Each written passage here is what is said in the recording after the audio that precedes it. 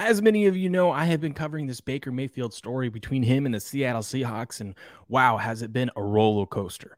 Well, Pete Carroll has came out the other day and said there is only one way only that Baker Mayfield ends up on the Seattle Seahawks. So let's take a look.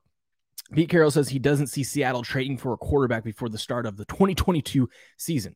So right there, he's telling you we aren't trading for him. He's calling out Cleveland's bluff like they did with the draft, because Cleveland did not take Seattle's 5th round pick this draft for Baker Mayfield. Instead, Cleveland is held hanging on to Baker Mayfield and paying him all of that $18.5 million and not using him at all, because Baker has said he is not going to play for the Browns. And ultimately, what's going to happen is Cleveland's going to have to cut Baker. But let's scroll down here. What does Pete say in this interview? I thought there was something interesting right here. But we're certainly going to continue to be open to chances to help our club. And meanwhile, we're just going to be battling and competing our tails off.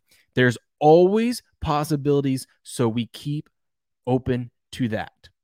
There's always possibilities, so we keep open to that. Meaning, they're going to sign another quarterback if one presents itself.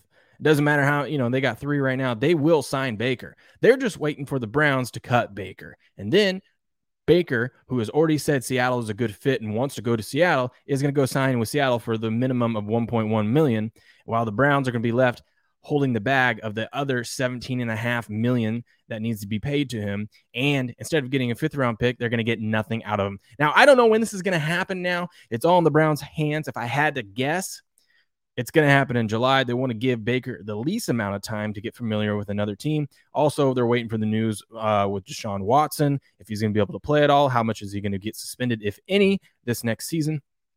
And some people are saying, well, he's going to end up in Carolina. Carolina's not interested in him. Multiple players on the team said they don't want Baker there, so that's already a bad sign.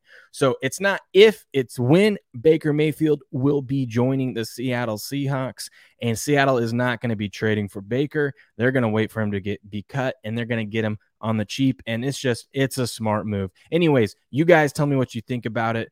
I'll talk to you guys later.